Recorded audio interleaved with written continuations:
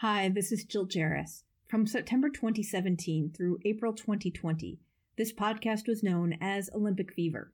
We've since changed its name to keep the flame alive, but we're committed to keeping our back catalog available to you. So please keep the name change and this disclaimer in mind as you listen to it. Olympic is a trademark of the United States Olympic and Paralympic Committee, or USOPC. Any use of Olympic in the Olympic Fever podcast is strictly for informational and commentary purposes. The Olympic Fever podcast is not an official podcast of the USOPC. The Olympic Fever podcast is not a sponsor of the USOPC, nor is Olympic Fever associated with or endorsed by the USOPC in any way. The content of Olympic Fever podcast does not reflect the opinions, standards, views, or policies of the USOPC, and the USOPC in no way warrants that content featured in Olympic Fever is accurate. Thanks for listening, and now on to the show. People were pushing their limits, and those tests were tough. Mesdames et messieurs, the greatest festival of our contemporary society, the Olympic Games, is about to begin. this is going to be close. Oh! You can do it! You can do it! Brilliant, brilliant, brilliant. But that is an Olympic championship. Ready. Hello, and welcome to another episode of Olympic Fever. I am your host, Jill Jarris, joined as always by my lovely co-host, Allison Brown. Allison, hello, how are you today? I'm a little voice burnt. I know, we have been talking up a storm today. Man, I gotta tell you, I am excited about every week's show, and I'm really excited about this week's show. I am excited about next week's show. I know. So if I sound a little, like I've been smoking too many menthols, it's because I'm working for the listeners. Right? And then we've been interviewed a couple of times this week by other I podcasts. know. It's Who been the heck fun, are we? right? So, yeah, we'll have more news on all of that coming out. So watch the socials. But today, and you know what else? You know what will help with your throat issues? I think probably wearing a lovely Matt Talk Online T-shirt. It is very soft, and that hat is so warm. Yeah, I know. So we have to say thank you so much to the dulcet tones of Jason Bryant, who sent us some swag from his podcast network, matttalkonline.com. Honest Pete, I love that shirt. He sent us a short sleeve shirt with the logo on it. The logo is cool. There's also a little logo on the sleeve. The sleeves are long, short sleeves, so they're not those little cap sleeves that show all of my arms that I need to work out more. Yes, and I have been wearing the hat a lot, and I posted a picture, and this is going to tie into Tokyo. I posted a picture of myself on Instagram in the hat, but something about the angle, my eyes are, because I have brown eyes, so the pupil and the iris kind of blended. So you look like a manga character? I do! I'm ready for Tokyo in my hat. It's like, oh, Allison's anime is ready to go. It's the magic of the hat from the dulcet tones of Jason Bryant. I know. It's fantastic. And we got some pins too, so it's very exciting. Thank you so much, Jason. We're working on swag. Well, we have merch. But it ain't swag. But we're working on it. If we give it to people for free, then it would be swag. That's the only difference between merch and swag. Yeah, who pays for it. Yeah, who pays for it. So we're working on paying for some swag. We'll get it. But like pins on the list. Yes, we need a pin. We do need a pin. So we're working on that.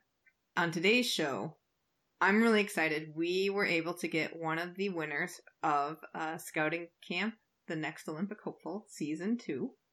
Presented by Milk Life. Right. Gotta get that in. They were really good about getting that in. It's always slick when they figure out how to slide in the promotional details. But we got to talk with Lindsey Mayo, and you might remember Lindsey is a rocket scientist, and she had played collegiate soccer and took a little bit of time off afterwards and wanted to get back into athletics and did a lot of coaching. She was the one who had 2-a-days and had to get up at 4:15 in the morning to get her morning workout in before she went to go went to work and did her regular job. So she got selected for the rugby developmental program, and we got to hear about the process of the show and how it's going in rugby training. Take a listen.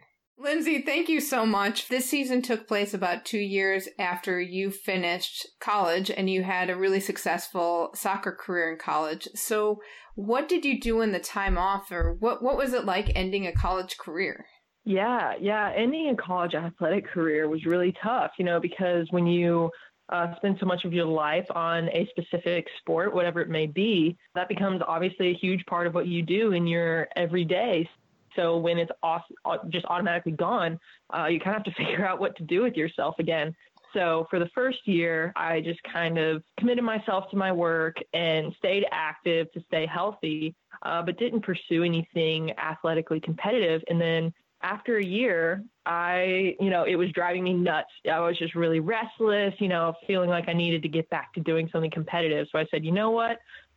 I'm going to train. I don't know for what, but I'm going to train for something. And then I saw that bobsled has combines every summer. So I was like, oh, okay, sure, I'll do that. And then obviously noticed Next Olympic Hopeful and applied for that. And the rest is history.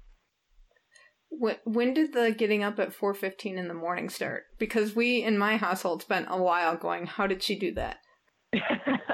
Yeah, so getting up early. So getting up at 4:15 in the morning started happening when I committed to training for the bobsled combine, because I asked a local trainer, Andy McCloy, who trained me for Next Olympic Hopeful, to him and another guy named Hunter Charneski put together a program for me. And part of the program had 2 sessions in a day. And to do both sessions and still work full time, I had to get up at 4:15 in the morning and go run, before the sun even comes up, and then go work a full day and then train again at night. So my schedule kind of got really full all at once because of that. So where did you find these evil people who gave you this training program? Oh, I think it sounds awesome. No, but, like in all seriousness, how did you come in contact with them? Right. Yeah, they are somewhat of evil geniuses. So I first got in contact with Andy because he is based in Huntsville, Alabama, where my work is based out of as well. And I just kind of got in touch with him by Googling his name, and, some articles started popping up about him working with NFL football players, preparing them for their preseason or for combines. So I said, hey, if there's anybody who knows what he's doing, it's probably him. So I first got in contact with him, and then he brought Hunter in to help write the program for my specific needs. So yeah, they kind of put their evil brains together and came up with something really cool. How well did that prepare you for the training camp for the Next Olympic Hopeful? Right. It prepared me really well. So like I said, I started training with them under the idea that I was going to go to the bobsled combine, and then Next Olympic Hopeful came into the picture. So when I found out that I had been selected for Next Olympic Hopeful, I was already in the middle of my training program, and I went to Andy and said, hey, what do you think about all these tests I'm going to have to do? He said, honestly, I think our program already covers all of them. It's going to make you fit. It's going to make you strong. It's going to make you fast. So I think even though we didn't set out on this program with Next Olympic Hopeful in mind, it still prepares you really well for it. And I was really pleased when I went to Colorado Springs, how well I was able to perform, because their program and their training was very comprehensive. Okay, so one step back, how was the audition process for you? Where did you go? Did you send in a tape? Right. So I applied online. I know many athletes utilize 24-hour fitness, where you could go and do the test, and they'll record your scores and send them into Next Olympic Hopeful. But I applied online, so I gave them my athletic background. I did some specific tests that they asked us to give them results for, like a 3-rep max back squat, max rep pull-ups, sprint time, a vertical jump, those kinds of things. So I performed those tests with Andy McCloy's help and sent in my results and received a reply several weeks later saying that I'd been selected. So it was a little bit of a surprise. I applied not really expecting that I would get chosen. So when I was pretty surprised.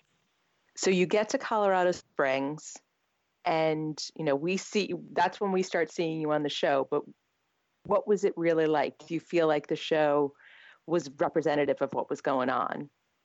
Yeah, I do. I think that the show was representative of what was going on. One thing that was really cool that the show doesn't show you, though, was kind of how much of a community you build just with the athletes, with each other. When I first was going to Colorado Springs, I was a little bit scared that all the athletes would be really alpha types, trying to be top dog and a little bit cutthroat. But, I got there and everyone was super friendly, super down to earth, very humble. So that was very surprising. And that was really helpful when you're going through all these tough tests. You feel like you have people behind you and people that are in your corner cheering you on. So that was really cool. One thing the show also did get very right was just how hard you had to push yourself at some of those tests. The show shows some people puking and, just dying, trying to run or cycle or whatever it may be. That was very real. People were pushing their limits and those tests were tough. So I feel like the show did a pretty good job of showing the reality of what it was like. Were there any of the tests that they didn't show that you want to tell us about, or something that was really particularly hard for you? Oh yeah. I mean, I know one that everybody thought was difficult was the RSD. So RSD is repeat sprint drill. And the idea is that you have all these cones that you run in between and you get as far as you can in 30 seconds. Then you have a 35-second rest, repeat that 6 times, 2-minute break, and then repeat it 6 more times. So, you get a little bit of the first couple and you're like, oh yeah, I got this. This is okay.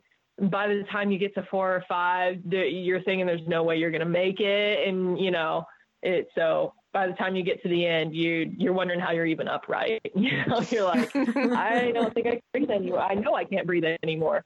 So that was one that everybody really hated. But thankfully we got that out of the way on day one.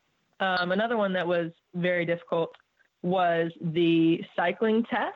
The cycling specific test, they had us do an all-out sprint on a stationary bike for 30 seconds. That one was tough because you're literally giving it your all for 30 seconds. And the funny thing is, they told us, expect to be nauseous, a little bit dizzy, getting off the bike the first minute or two, I was fine. I was great. And then I went down to the weight room to do some weightlifting testing, and it just hit me like a brick. The nausea came in, the dizziness came in, and I'm getting ready to do snatches and power cleans. So I was like, oh my gosh, I'm gonna have to just grit my teeth and bear this one, because this is wow. It just came and hit me like a brick, that's for sure. So you didn't eat your Chobani ahead of time. Yeah. Should have prepared a little bit more. So you did get chosen for multiple sports. How many of the sports did you get chosen for? And then did you have a say in choosing what you wanted to go on to do? Me personally, I got chosen for 4 sports off the bat, and then got kind of a late invite to one more. I originally got picked for rugby, weightlifting, boxing, and rowing, and then got a later invite to track cycling. And I know for athletes that did get picked for a lot of sports, you did kind of have to pick and choose what sports you wanted to continue forward with, because a lot of the testing was at the same time. So in my instance, I chose not to move forward with boxing. And I know there were other athletes who had to choose 2 or 3 to kind of pass on, for lack of a better term, because it just wasn't possible to get to all the testing and do everything all at once. So those decisions did have to be made relatively quickly.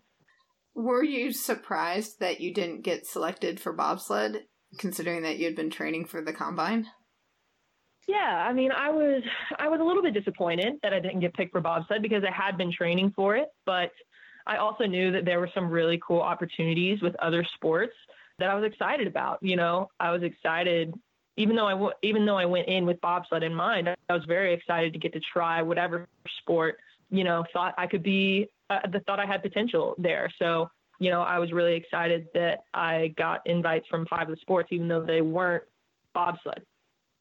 So you're doing rugby now, and what's your first, I assume you had not played rugby before.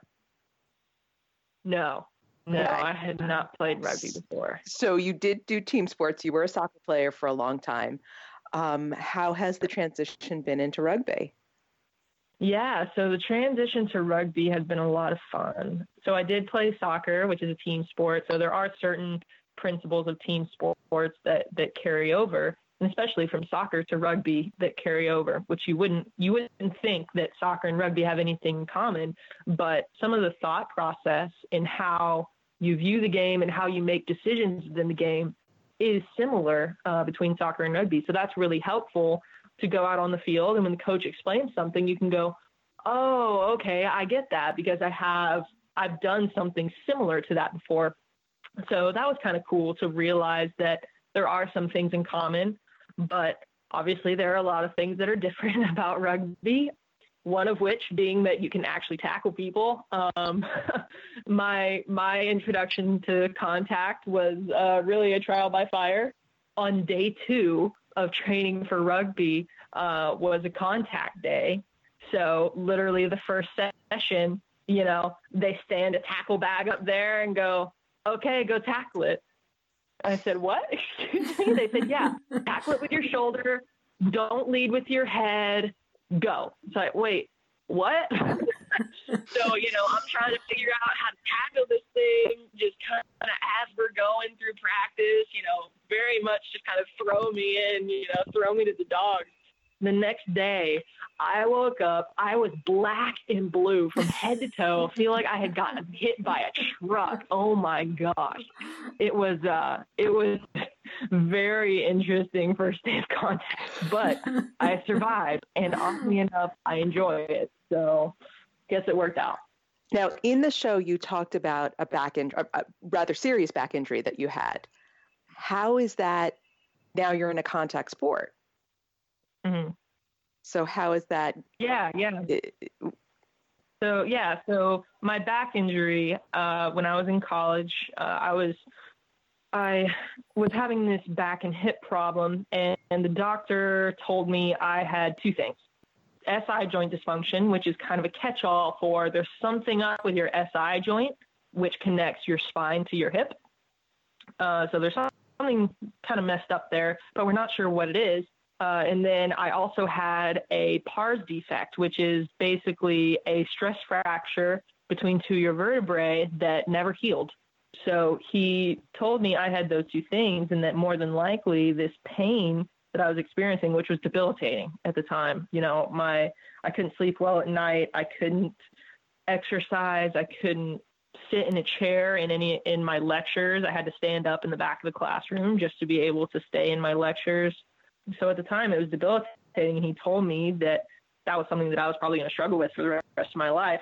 And, you know, together with my trainers there at the University of Arkansas, we kind of put together a plan to reteach me how to live, really, how to breathe, how to sit, stand, walk, run. And that took a lot of effort and a lot of work. But thankfully, with their work and the knowledge they gave me on how to care for myself, I've been able to use that while I'm playing rugby to still feel well. I feel great. I don't have to worry about, I'm not going to say I don't have to worry about it, but I have tools at my disposal now to be sure that I do feel well and I'm taking care of my body so that those things don't become so problematic. So when they announce the winners, you know, we only see that, 30 seconds of the program. How is the setup for that in terms of, did they just all call you into a room, you're all sitting there, or was it broken up? How did that go? So when they announced the winners, it was a really cool setup. You know, we're all sitting there on the bleachers and they got the platform and they've got all the athletes and all the coaches there. So they, very similar to how they show it on the broadcast, each coach was able to stand up there and call out the athlete that won for their sport and come up and get the jacket, which is a really cool jacket, by the way. It was a really cool jacket.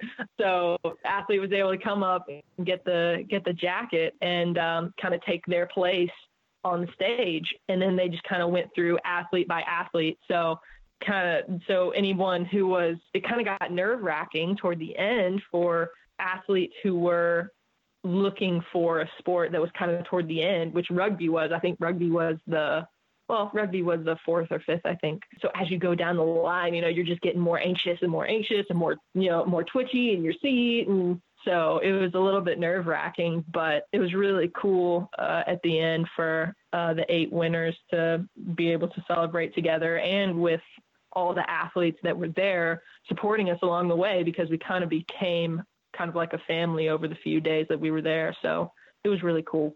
So what has been your life since then? Because that was over the summer, right?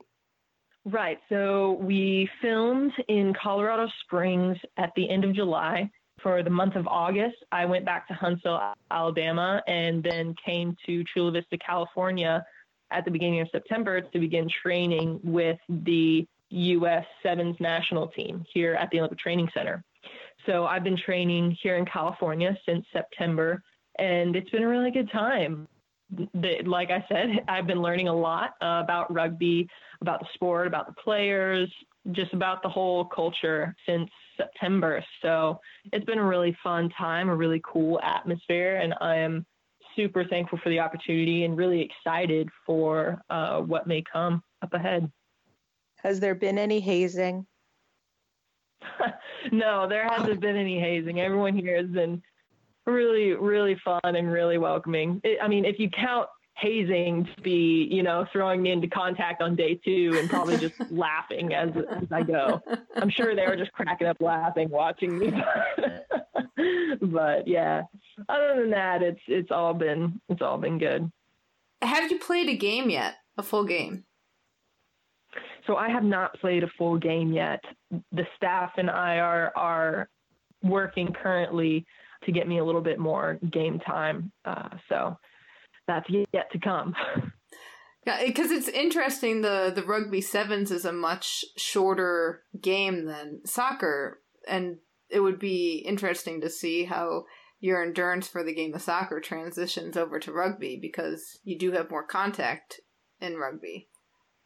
Right. That's really interesting. It definitely, so a lot of the fitness that we do for soccer is similar to the fitness you would do for rugby.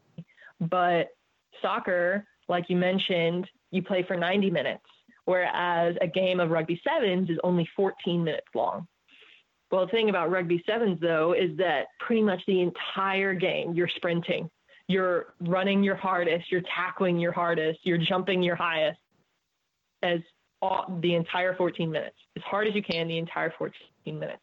So you do have to be a little bit more fit for high intensity over a shorter period of time versus low intensity over a longer period of time like you would for soccer. So that's definitely been an adjustment to teach yourself to just, you know, for 14 or 15 minutes, just all out sprint, just give it your all, go as hard as you can for that period of time. Now, have you taken a leave of absence from your other job? I have not taken a leave of absence from my other job. So I work for Boeing, and once I told them about this opportunity that I had to train for rugby, my manager and my team were more than supportive, and they actually allowed me to continue working part-time remotely while I've been in California. So after training on weekends, in between sessions, I've been able to log on and continue working, which has been really cool. And I'm very glad that they have been flexible and supportive of me pursuing my dream in this way. That's fantastic. That is fantastic because you work on like the space launch program, correct? Yeah, so the project I work on is called the Space Launch System, or SLS for short. NASA contracted Boeing to build this rocket with the intention that it'll be the, big bad rocket they use to push the boundaries of space exploration, especially manned space exploration. So once the rocket is off the ground, they've got some pretty cool plans for it over the years. So how long were you at training camp before somebody pulled a rocket science joke? Oh, it's not rocket science.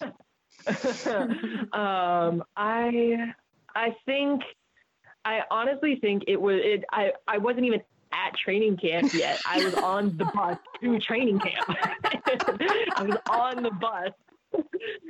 Yeah, I was on the bus from the airport, and somebody pulled a rocket science joke. And it was actually kind of cool. On my flight to Colorado Springs, I met another athlete who was a part of Next Olympic Hopeful, who actually also worked on the SLS program, just on another part of it. So that was why we didn't know each other, because she did something a little bit different than I do, but still on the same program. So, there were a couple rocket scientists there, which was kind of cool. So funny that you were on the same project and didn't even have any contact.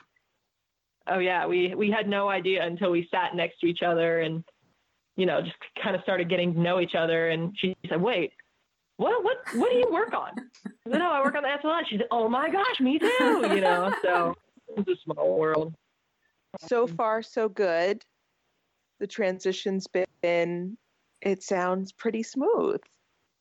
Oh yeah, absolutely. The transition has been great. The staff here have been awesome. Like I said, my work has been extremely supportive and understanding. And I really enjoy being able to pursue athletics and my work because I feel like those are two parts of myself that I very much value. And this way I feel like I'm getting to fulfill and exercise both. When I was just working, I felt like I was kind of leaving out the athletic gifts and passions that I had. So I'm very happy that I now get to pursue both. It feels much better from a personal perspective. Any surprises at the training center, just in terms of being there, working there, living there?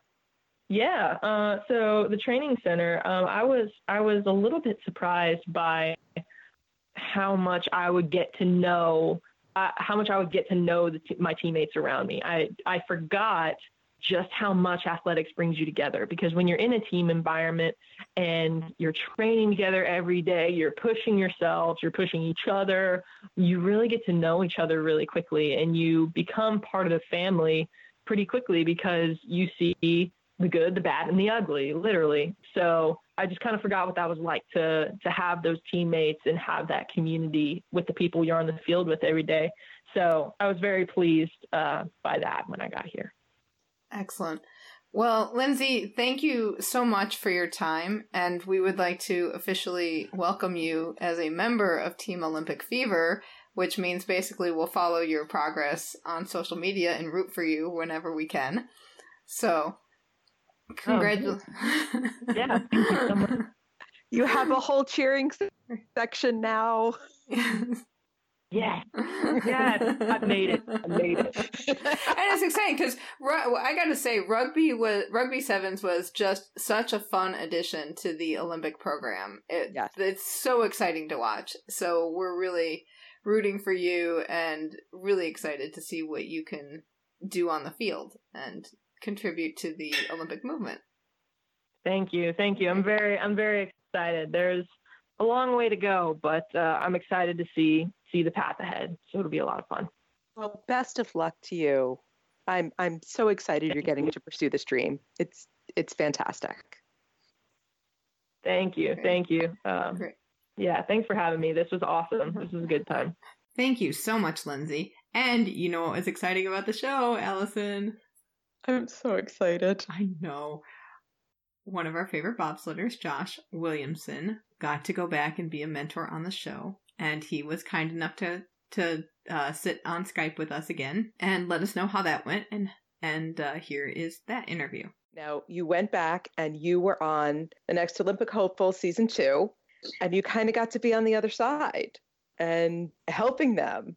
I did. That was a lot of fun. I was really glad that they kind of gave me the nod and let me come out there. It was pretty exciting when I heard from them. They would like me to come out and just watch and help out. And I kind of had a cool role where, I wasn't obviously a mentor because I've only been doing the sport for, a year, but I was able to give some good advice on how, I was in their position the year beforehand, and I was able to kind of help them out when they had any questions or just tell them, hey, you just got to calm down. I know it's very exciting and you're here and you're nervous, but at the end of the day, it's just another competition. And I feel like I had a pretty unique perspective I could help them out with, which was something that I really enjoyed, being able to kind of help calm some people down and make sure that they were going to give their best and not let their nerves get the best of them. Did it seem very different? Was the program very different or similar from last year?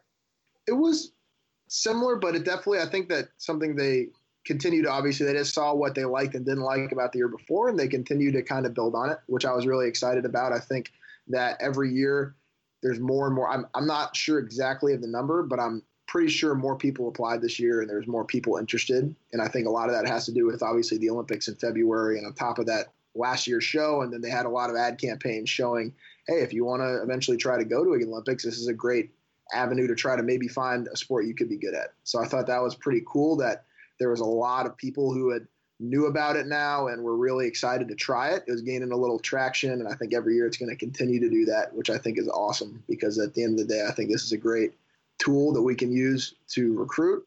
And on top of that, kind of just bring awareness to some of the sports that, like bobsled, for example, that sometimes people only hear about every 4 years. And I think this show could be a great way to continue to push that out and show everybody that this is something that we do every year and that we really enjoy, and that it's definitely something that if you're a good athlete, you should be interested in. And then your winner was Rodriguez Russell, right? Yes. And he stepped away. He had family that were also bobsledders. Yes. Yeah. His brother, Adrian Adams, is on the national team. He's been on the national team many years, and he's been in the sport for a while. Their dad was also in the program back, I can't remember what years it was, but he also competed in USA bobsled. So it's pretty cool tradition that they have of push athletes coming through there. And his brother was Rodriguez, Adrian's younger brother, was very interested, and he's a great athlete. And it was really exciting because I trained with Adrian all summer in Tennessee, and Rodriguez actually stopped in and trained with us a little bit. So it was pretty cool to see him do well, and was able to there and help him out any way I could with, tips or advice on different events or something. And so it was cool seeing him do well. Yeah, I think he did end up having some kind of family, something was going on where he ended up having to step away. And the sport's not for everybody, but I was really proud of him that he gave it a try, and he was a good enough athlete, obviously. So I'm pretty sure that was a great confidence booster, and hoping whatever he's doing well.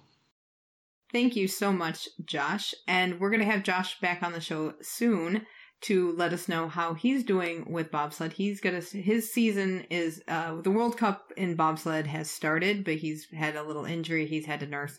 So he will be starting up competing in the beginning of 2019. So before his first race, we'll have him back on the show to let us know how things have developed for him and how much that Next Olympic Hopeful program has helped. I mean, it's a really cool concept, I think. It really is cool, and I think it's helpful to both the athletes and the sports. And you know what? It brought Josh into our lives. I know. So for that reason alone, it was worth it. So Josh, all the puking you may have done during your combine, Lindsey, all the frustrations you had on the track cycle, it's all worth it because now you're part of Team Olympic Fever. Yeah, right? Absolutely. There you go. All right, moving on to Tokyo 2020. So here was my cool discovery this week. Yes, what is it? Olympic volunteers have a nickname. What? I know. I did not know this. I did not realize this, but it makes perfect sense, right? Exactly. So in London, they were called the Games Makers. Mm-hmm. In Pyeongchang, they were the Passion Crew. Okay. Which is a little questionable. I don't know. I think it's Ignite the Fire, right? Wasn't that one of the themes? I just questioned because it sounds like, the name of a strip club. Your mind went somewhere else.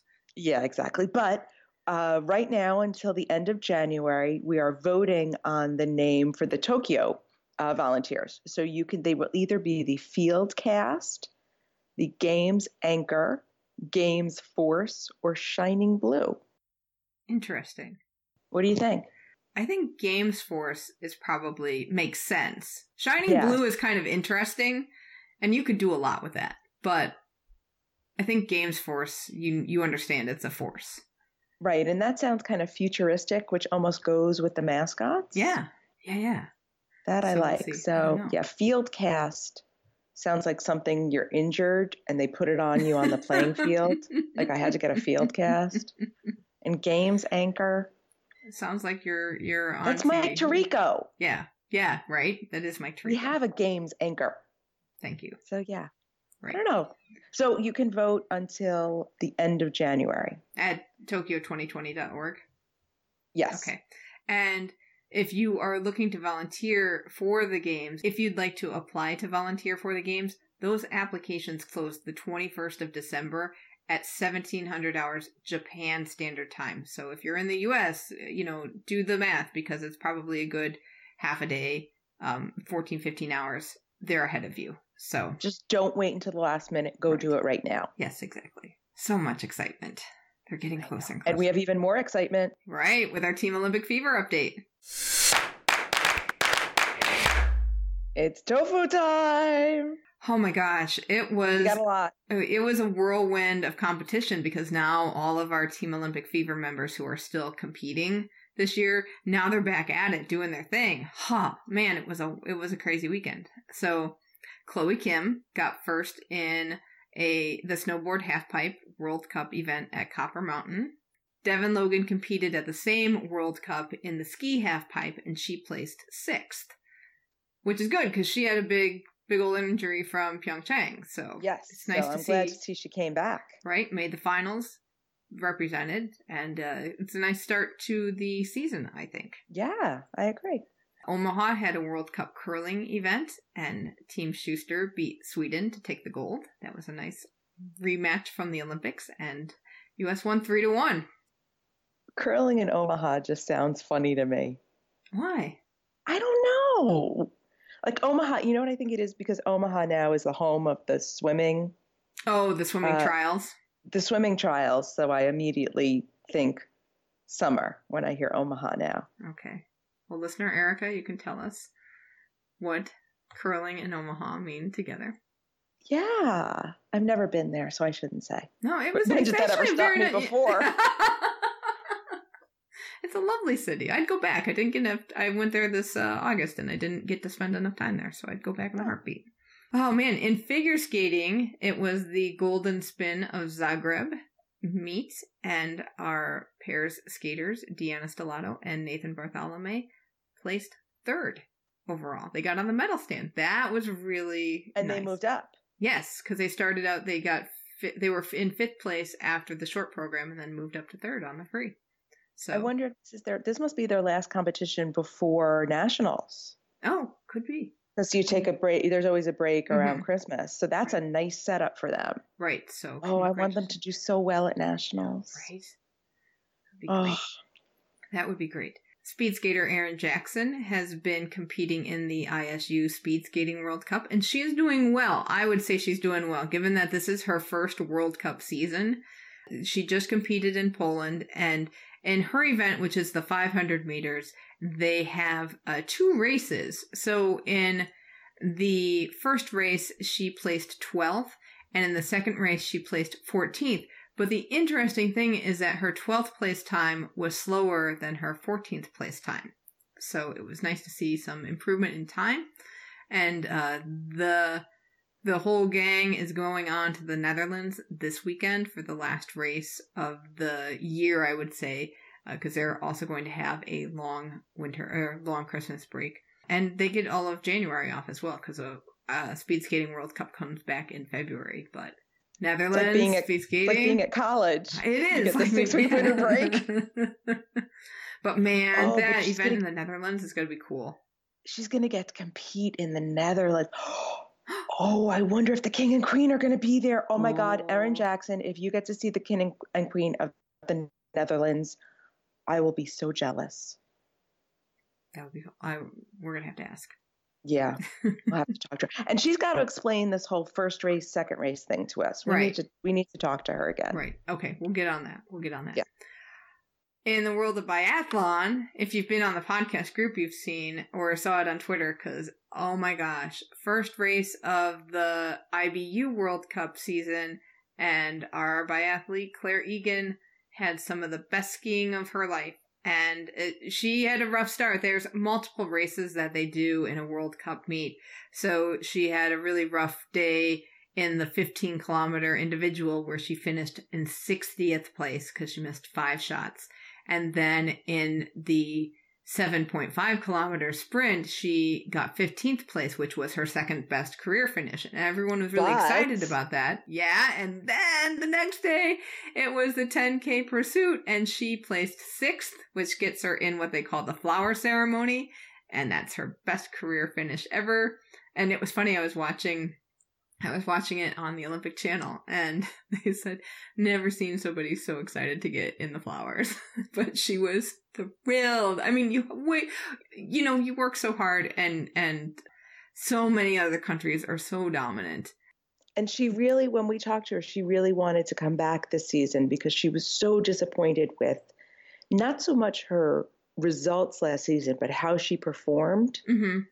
And so now to see her doing so well. Right. Like the summer training is really clicked in and worked, and it's so exciting. So really happy for her. I'm really excited to see the next round of biathlon, of course, because biathlon rules.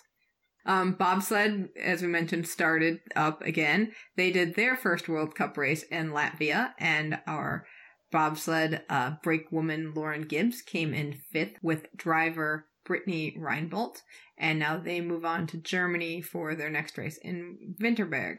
And the interesting thing about this race was Ilana Myers-Taylor and Sylvia Hoffman, they disqualified because they had an underweight sled. Someone's got to explain to me how that happens. I don't know. I want to know that too, so we'll have to get on the horn.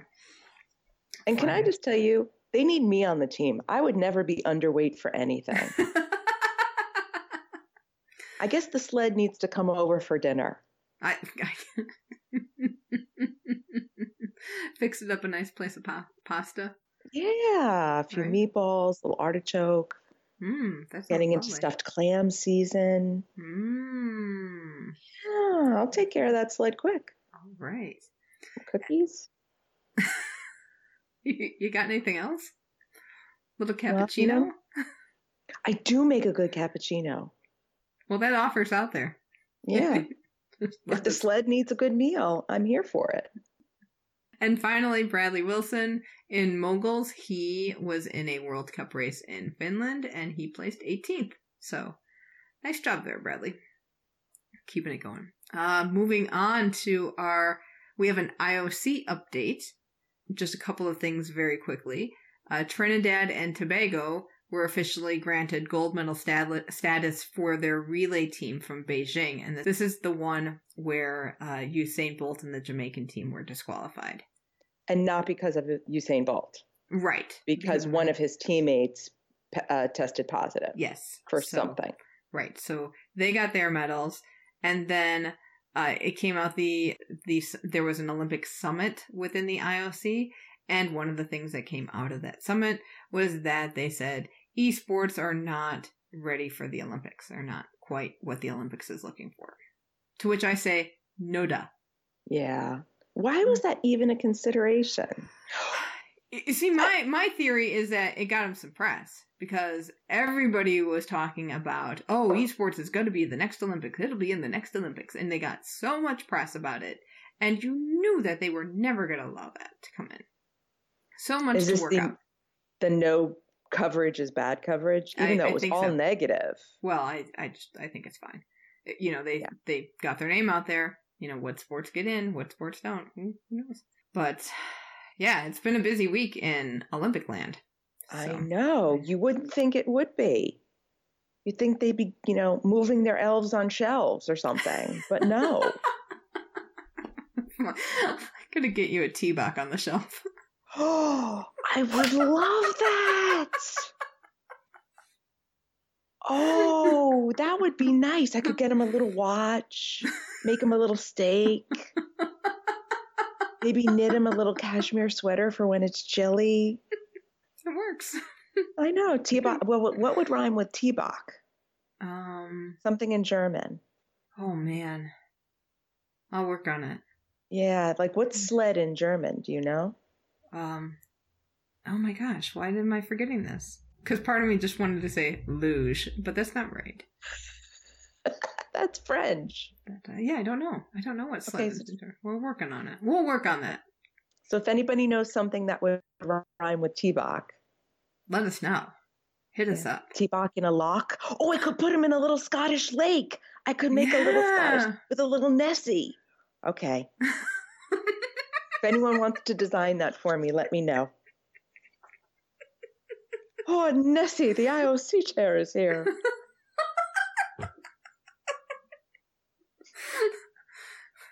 And we have... Where